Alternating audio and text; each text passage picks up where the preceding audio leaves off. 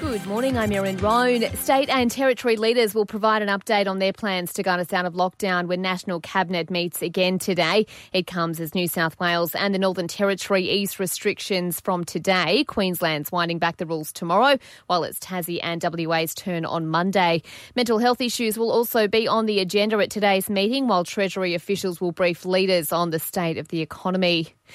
More bad news on the wage front for our lowest paid workers. The Fair Work Commission has signalled a wage freeze to the minimum wage to encourage companies to hold on to workers as we ride out the pandemic. But Sally McManus from the ACTU says it's not the way forward. The way to get ourselves out of this economic situation we're in is to make sure that the lowest paid workers have money and confidence to spend.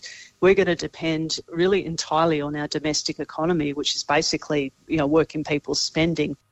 And the World Health Organization is warning of a second pandemic of mental health issues stemming from weeks in lockdown. It comes as the global death toll passes 300,000, with almost 4.5 million people now infected with the virus. The World Health Organization's Director General Tedros Ghebreyesus says governments should brace for a wave of mental health-related issues as people struggle in isolation. As the economic and social impacts of the pandemic expand, we can expect to see a rise in mental health conditions such as depression, anxiety, and substance use disorders. You ready?